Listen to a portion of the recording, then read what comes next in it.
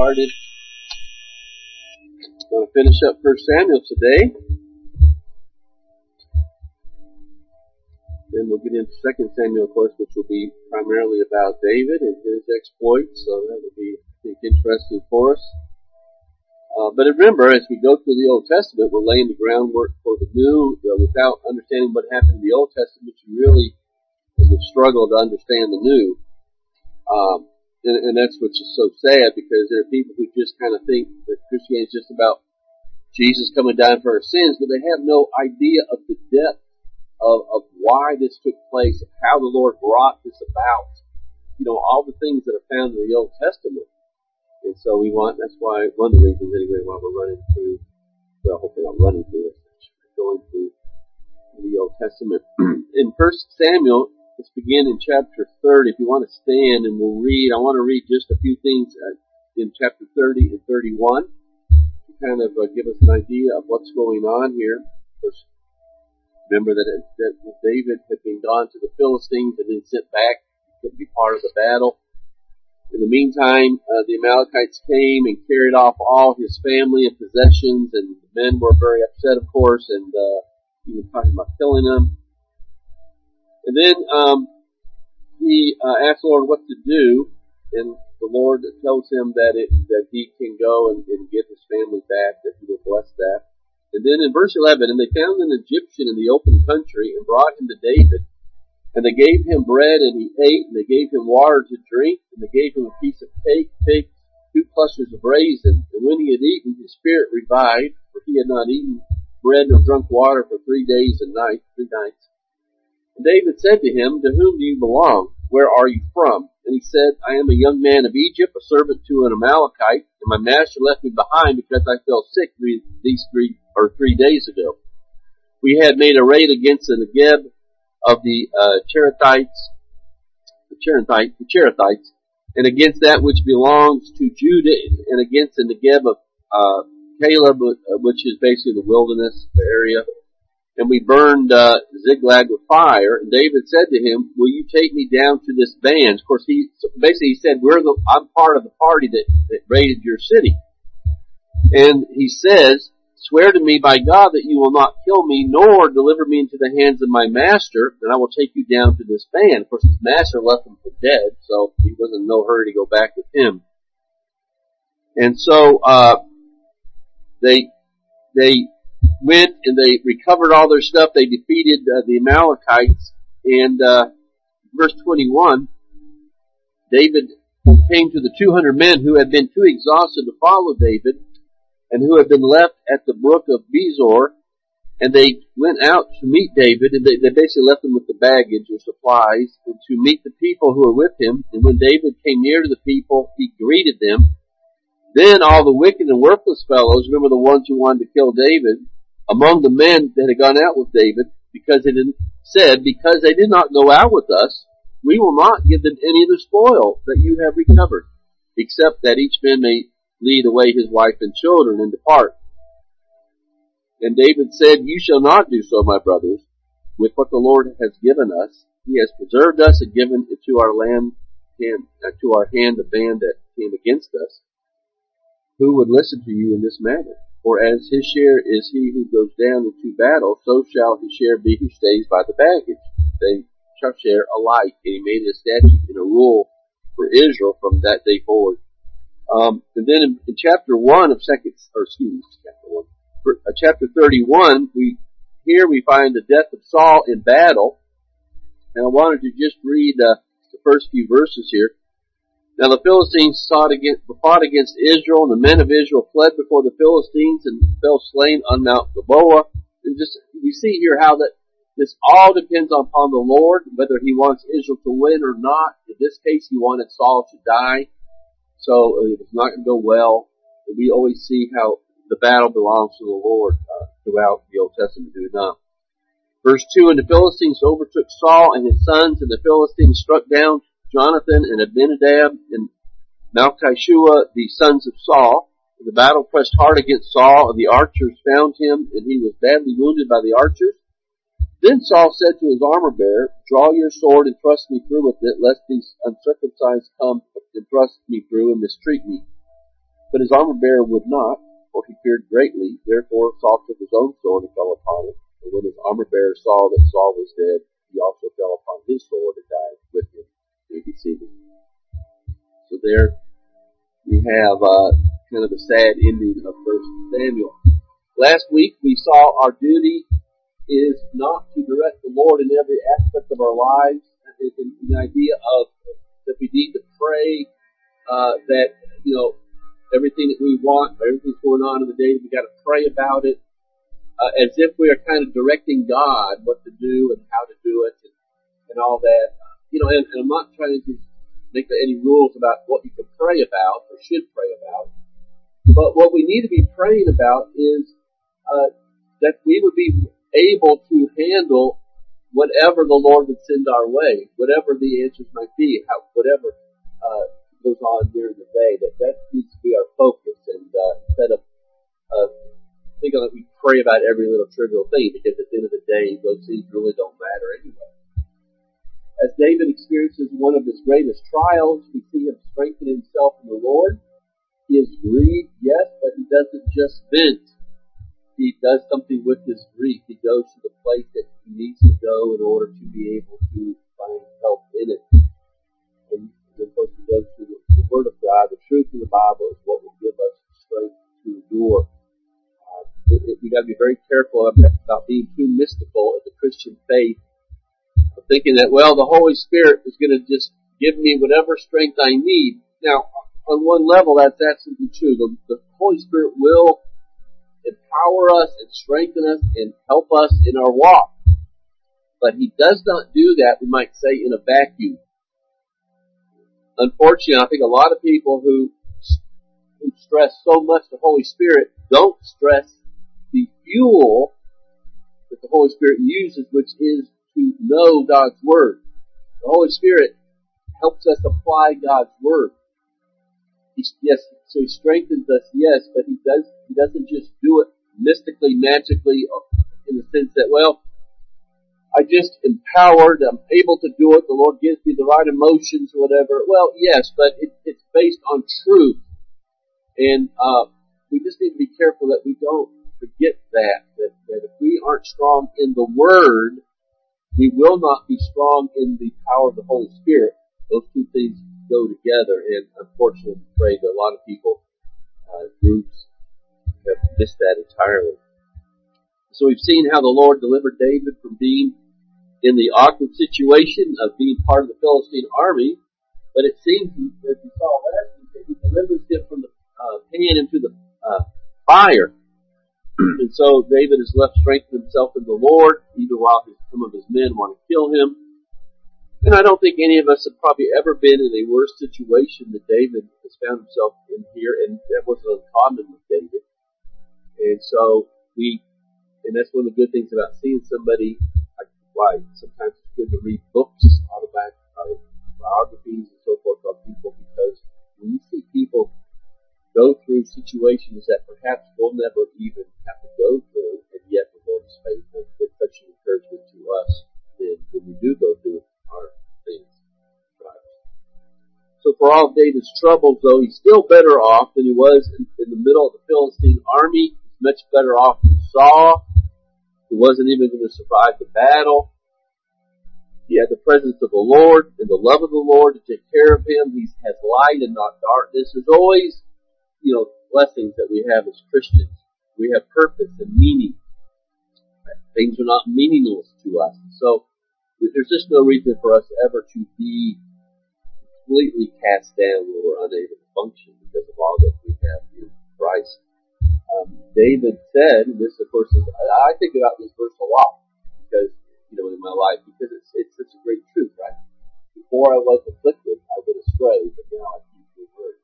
It reminds us of the necessity of things not always being easy, because it keeps us where we need to be. It keeps our priority growth. So the result of this trial was renewed interest in hearing from the Lord. He goes right to the Lord. So we see how he handles it. He seeks his counsel without just before charging off to do whatever he wants to do. Not much is said here, but sometimes the Lord it takes care of David's men's attitude as well. You don't really read too much about that, but evidently they're okay. So the Lord takes care of him. And someone, I think, suggested, and maybe it's good something to think about, that sometimes when we just get right with God and we take care of ourselves, we'll find that our relationships do better as well. David's got some relationship problems, not his fault necessarily, but as he does the right thing, those things seem to take care of themselves. I think there's probably something to think about. But here, one reason I read this account of him finding this Egyptian who was about to die was because as you're reading this, it's such a great picture, illustration, I won't say type, but an illustration of our own salvation. We see ourselves here. He was an Egyptian by birth, in sin's bondage. Egypt's always a picture of the world. Pharaoh, of course, that picture of the bondage of the world and sin. So he's one that is under sin's bondage. He's weak, he's starving, he has no strength, he's without hope, he's going to die unless something takes place, right? And he's been forsaken by his master who has used him, but now he's done with him, he's going to discard him. Of course, we think about Satan and sin. But what happens? Well, a Savior comes along, David, and revives him. He gives him sustenance. He gives him all that he needs to be fully satisfied. He brings him back from the brink of death. You see this man confessing who he is to David, all that he has done, all that he is. He doesn't hide anything. And then what happens? Well, David, as a merciful Savior, brings him into his service. And as he comes, what does David do? He gives him assurance that he shall not die. That he will take care of him. So just a unique picture of how we were. That's what we were. We were on the brink of hell, and the Lord brings us into his service, into his family. Well, the next section is interesting too, because David has just saved this poor sinner, and now we see him coming in judgment to those who have rebelled against him, who have come against him, these Amalekites, to dishonor him. And they're busy living to excess, taking what is not theirs and all this kind of thing. And David comes in judgment. So there's something about the judgment that we are reminded of here. I thought of Jude, 14 and 16. Now, Jude is a great book in the sense that it's all about false teachers that were arising in the church, in the early days of the church. And they were false teachers primarily because their teaching caused people not to be holy, not to be godly, not to be God-fearers, but to live in excess, to give themselves to immorality, to give themselves to the excess of the flesh in some way.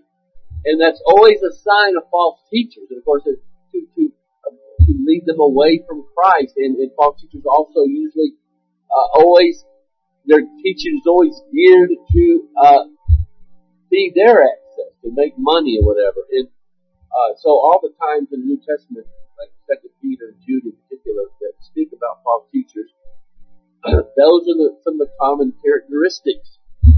And so it's interesting that Jude brings out some very harsh words concerning their judgment of these false teachers. Now, this, of course, applies to anybody who's outside of Christ, but there's certainly those who would mislead God's people are in for it, right? So it was about these that Enoch, the seventh from Adam, prophesied, saying, "Behold, the Lord comes with 10,000s of his holy ones to execute judgment on all and to convict all the ungodly of all their deeds of ungodliness that they have committed in such an ungodly way." You notice the emphasis on ungodliness. And all the harsh things that the ungodly sinners have spoken against them. These are grumblers, malcontents, following their own sinful desires. They are loudmouth boasters, showing favoritism to gain advantage.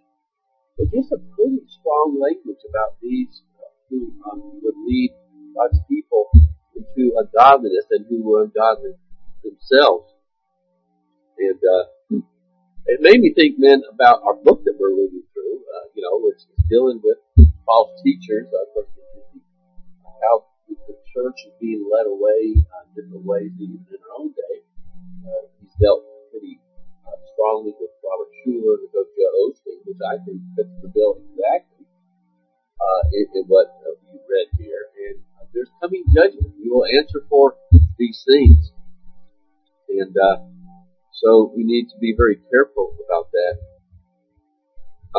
And then it also reminds us that those who, so-called Christians, who don't believe the Lord will return, and if He does, He will not return in judgment, even though clearly the New Testament over and over again says He will, let alone would they believe that temporal things like hurricanes, floods, earthquakes, and so forth are judgments of God. Well, they need to start reading their Bibles, and they need to probably start using the word innocent so flippantly, because that's what you hear so often is that, well, these were innocent people. Well, there are no innocent people. Hasn't been since Adam. And the Bible is very clear to warn that someday we will answer for what we do on earth. And so, one last thing in this chapter, we see this, these men, when they get back to the ones who had stayed behind, remember, they were too tired to go any further. They did not have the stamina that they needed to go into battle at that point. So David leaves them behind the baggage to guard the baggage, as it were. And these other guys, the ones who hated David, the same people who wanted to kill him, said, well, then you don't get any of the spoils. And David says, no, it's not going to work that way. And it kind of reminds me, I think I brought up the parable of the day laborers a couple of times here lately. But I see a parallel here.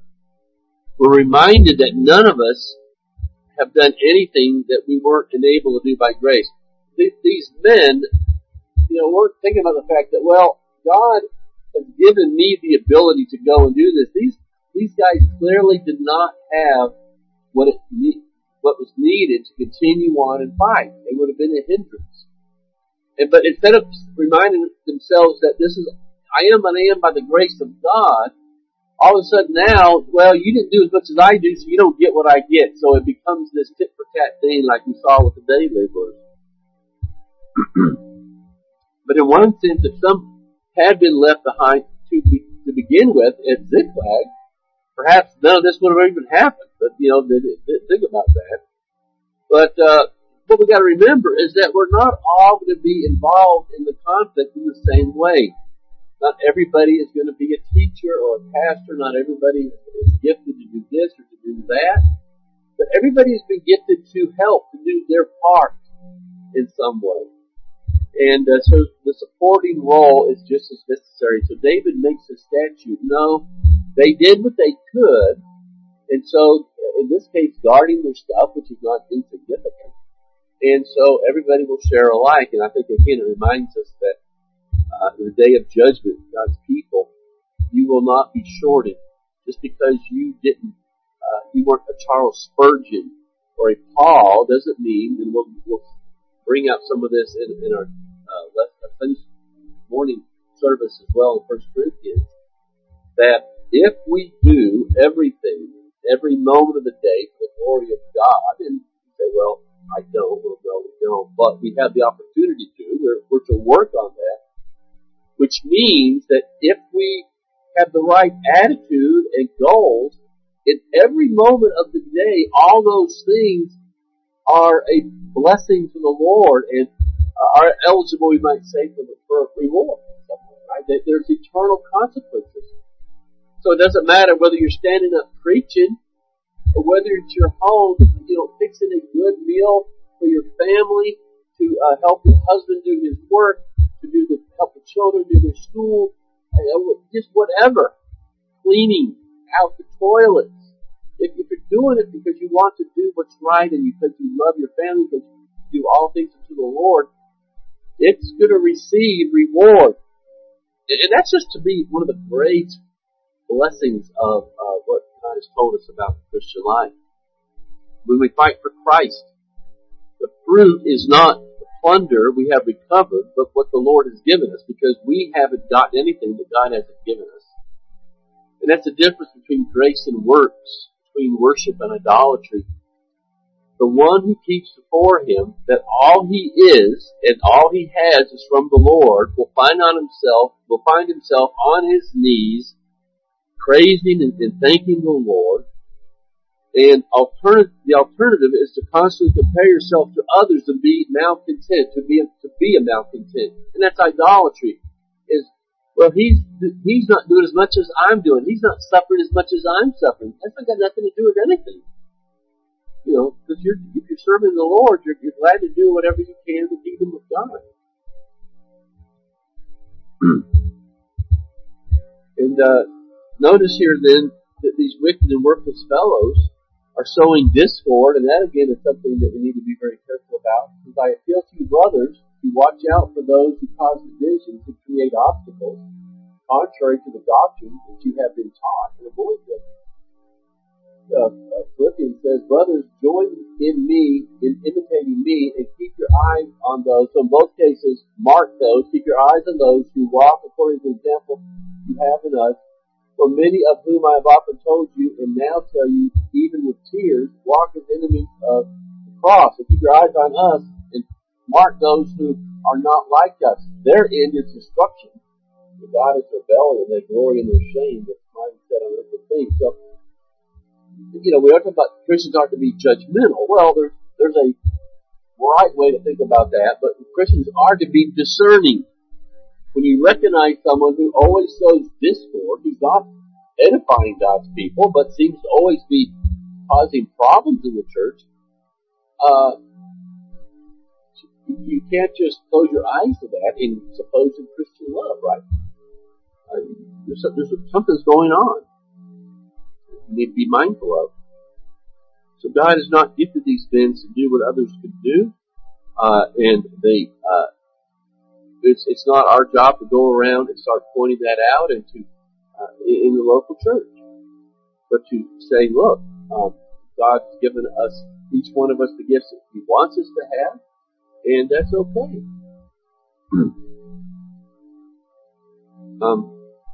And it would be good, perhaps, for wives and mothers to get hold of this. You know, we all need it. Okay, don't get me wrong here.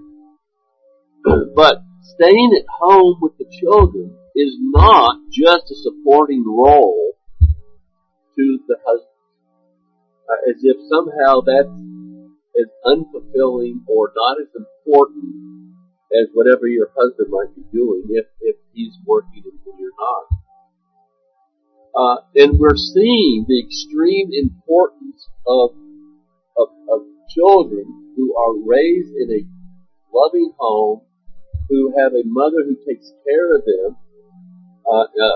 If I think, certainly in today's world, how important it is for a mother to teach the children at home and not give them to the world to teach that which is evil, non-biblical worldview. How the damage is done to society. We see this all around us getting up. Kids who have don't know who some of their real parents even are, who have multiple fathers, multiple mothers because of all the intermarrying and divorcing and so forth that's going on.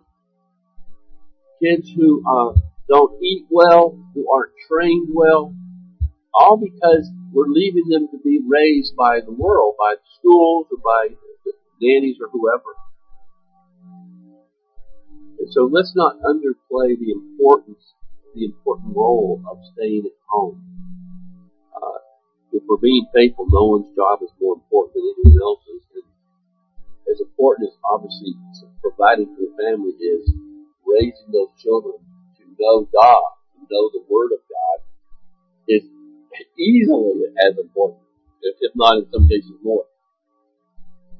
And remember too, these people that were left behind were not being lazy. They were unable because of God's gifts, and that's a big difference there. And so we need to be careful here that husbands don't put pressure on your wife to be. We need you to work so that we can live like everybody else. And if that ruins our kids, so what? And no father would say that. But I've seen it where it was much more important that wife work so that we can live like everybody else around us. And so the kids immediately get shoved off to a public school or just suffer because of it, whether it's public school or not. And they go, well, where's your priorities here? Let's just think about this. And again, there's biblical precedent here too. We want to remind ourselves. I know that nobody wants to hear this in our day and age, but I don't care.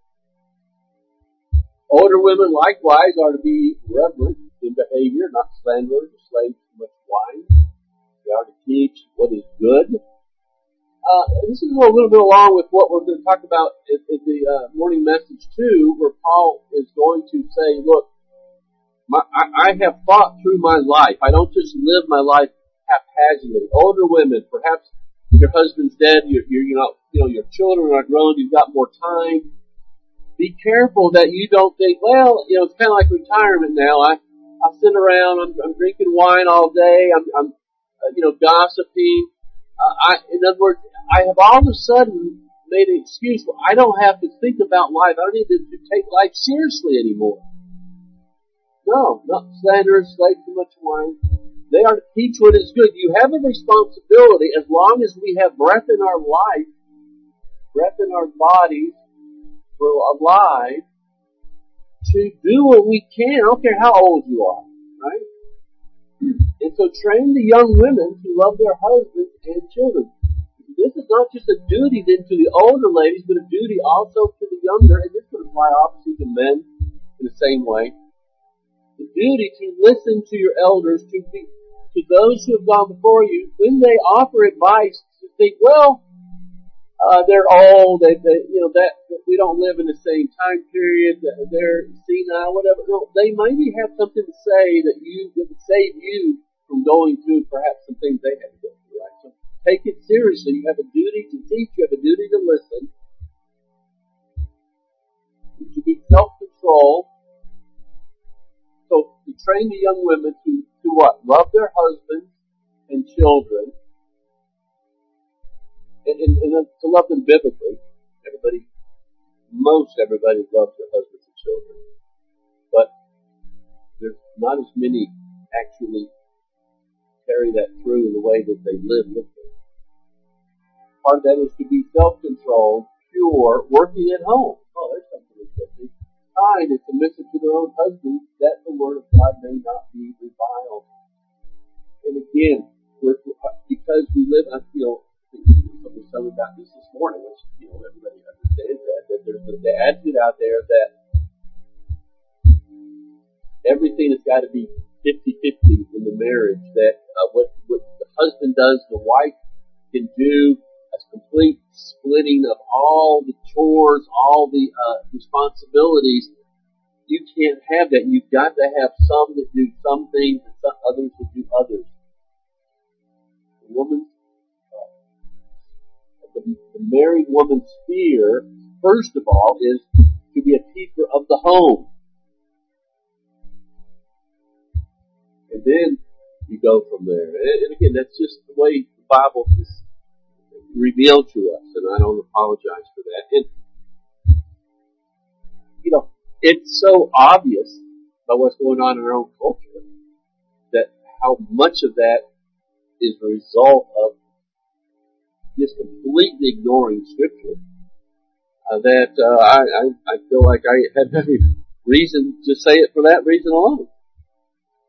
So David takes some of the spoils, and he also gives it to some of the elders in Judah, and it spreads the wealth. He's building relationships. He understands that it's not just about him. It's about God's people. It's about serving them. And so he's working on relationships, and something certainly we can take to heart. And he's certainly, the Lord has blessed him, and he's become a source of blessings to others. Well, let's quickly just deal with chapter 31. Here we see the end of Saul. We kind of knew it was coming for all of Saul's victories, and in the end, he really has made no difference in the work of the Lord. Israel is no better off for him being king. You might say it's even worse off. It's certainly no better off. He has, of course, been doing just what God wanted him to do to further the Lord's purposes, but it's been done in rebellion, and so it bears no fruit. God's work is going to get done, but if we're not serving the Lord, we're doing something. And the Lord, nothing's happening apart from the Lord's will, but if we're serving in rebellion, if we're serving just by looking after our own interest, then that's not going to bear any fruit. For us, there's no reward in that. Saul lived his life. He accomplished what the Lord wanted him to accomplish in his life. And I believe he died and went to hell and got nothing for it. And certainly that would apply at least to anyone who is not saved. Yet you die a miserable death. He's brought death upon his sons. And he's got nothing to show for it. And of course, and then on top of that, well, it's like the lost person who, there's a lot of lost people who have done some great things. You know, we're not arguing that. Built cities, great art, perhaps it's been done, humanitarian efforts in some cases. You know, lost people do some pretty amazing things. But the problem is, at best, all you've done is perhaps the best you could have hoped for is the Lord has used that to serve His people's interest in some way. You know, think about the great economies perhaps that we have enjoyed right now. We're not necessarily believe compared to a lot of places, it's still a great economy. A lot of lost people have been part of that, and the church. Christians are served to that, but the problem is the people who did it, if you're lost, you're leaving it all behind. It hasn't done you any good. So I've talked about how that even the most insignificant thing that we do, if we do it for the right reason, gains reward. The greatest thing the lost person can do will bring nothing but condemnation because he's done it in idolatry, he's done it in sin, in rebellion. So again, this is something to think about, and something we should always have in our minds. And then, to make matters worse, Saul ends up killing himself. And it's interesting, suicide is only mentioned a very few times in Scripture, but it's kind of like multiple marriages. When you marry one woman, you notice that it's there.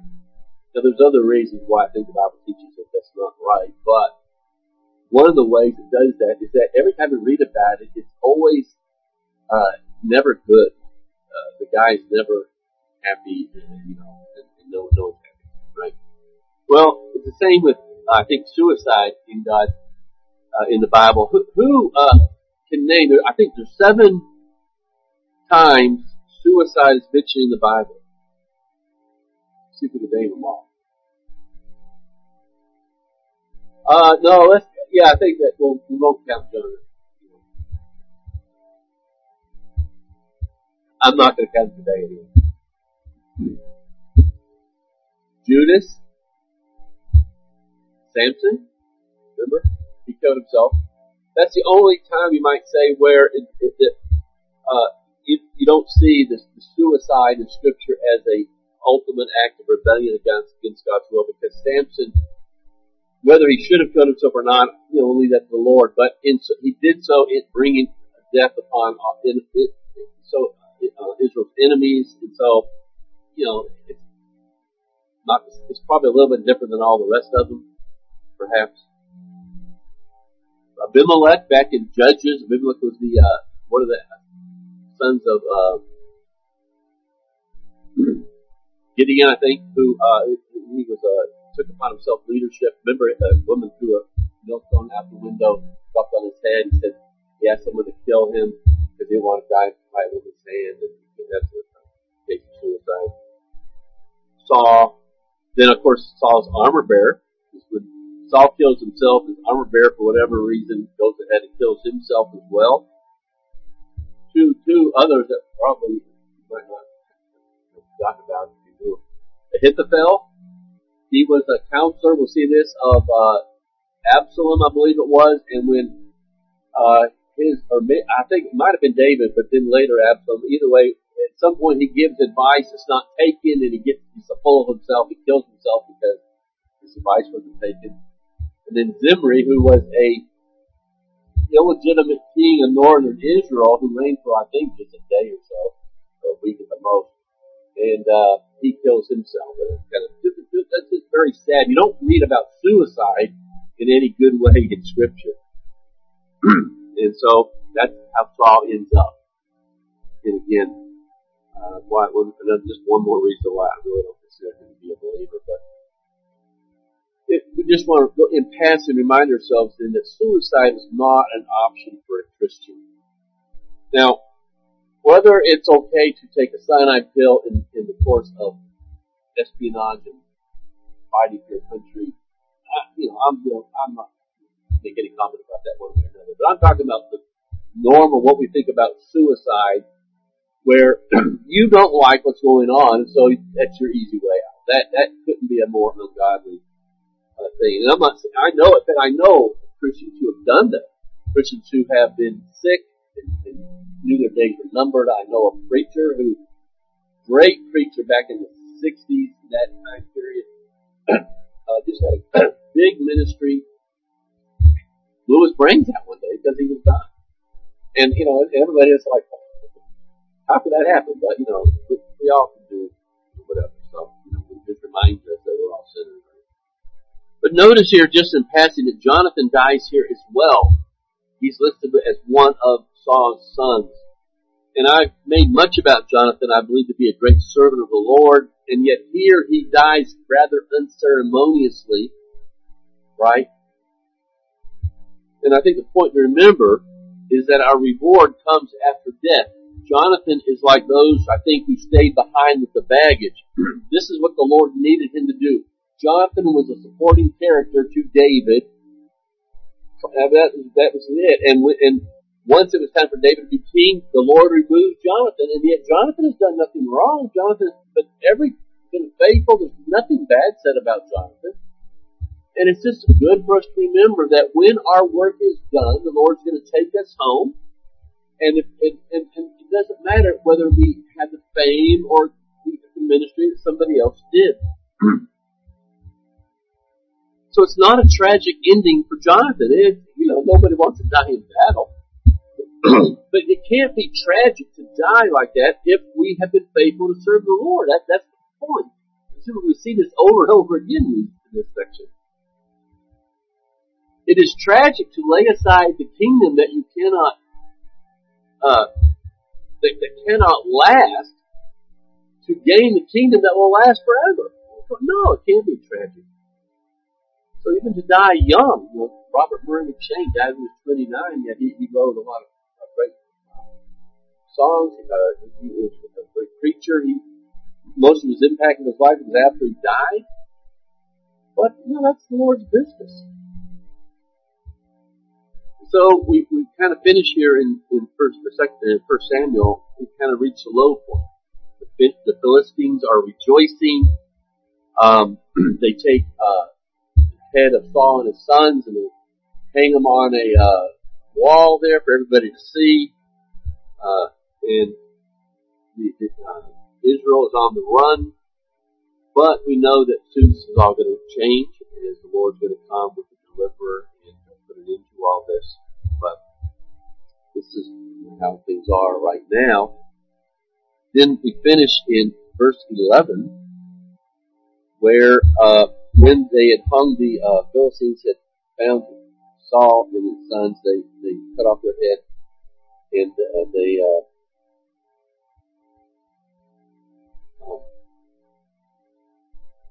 put the armor in the temple of Ashtoreth, and they fastened his body to the wall at Bethshan. And they carried this good news to their people. They basically, in taking the armor to the temple, they're giving the credit to their gods over the true God, right?